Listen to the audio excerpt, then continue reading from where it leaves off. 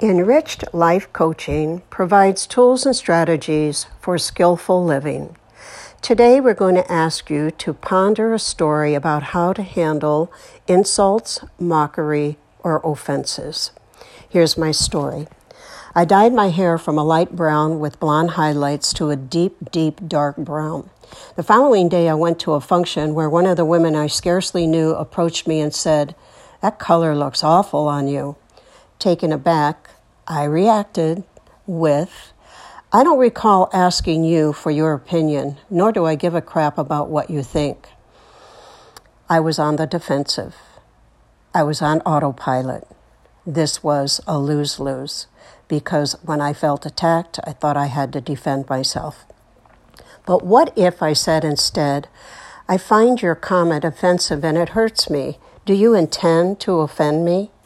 This response would place her in the position to think about her intent and to hold her accountable. Perhaps she would explain, "I just thought you would want to know how bad it looks."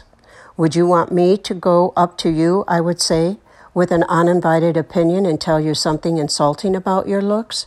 What if I were to say to you, 'Wow, since I last saw you, you got a ton more wrinkles'? How would that make you feel?"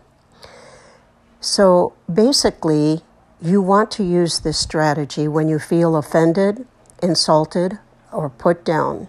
You would directly ask them why they want to do that. You might interject, "Are you jealous?" Yes, you can walk away or get defensive with nasty comments, which just engages in a no-win, no-learn, no-control situation. So next time when somebody offends, insults, or mocks you, confront them with the question, "Do you mean to hurt me? Do you intend to offend me?" This provides opportunity for insight. Incorporate this strategy for skillful living. It works, and you win. Share your experience with me. You can contact me at cbgutsy@icloud.com. Thanks for tuning in. Have a blessed day.